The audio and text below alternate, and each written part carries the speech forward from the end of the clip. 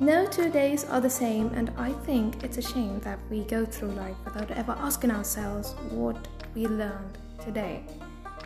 It never has to be a big thing. It could be the smallest encounters that teaches us big lessons, or the silliest things that helps us grow and be open to change. So that is what I plan to talk about in this upcoming series of mine, which I plan to call as the Life Lessons with Shima.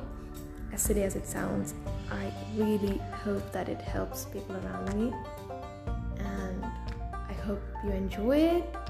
Well, I can't wait for it, and I'll see you soon. Bye.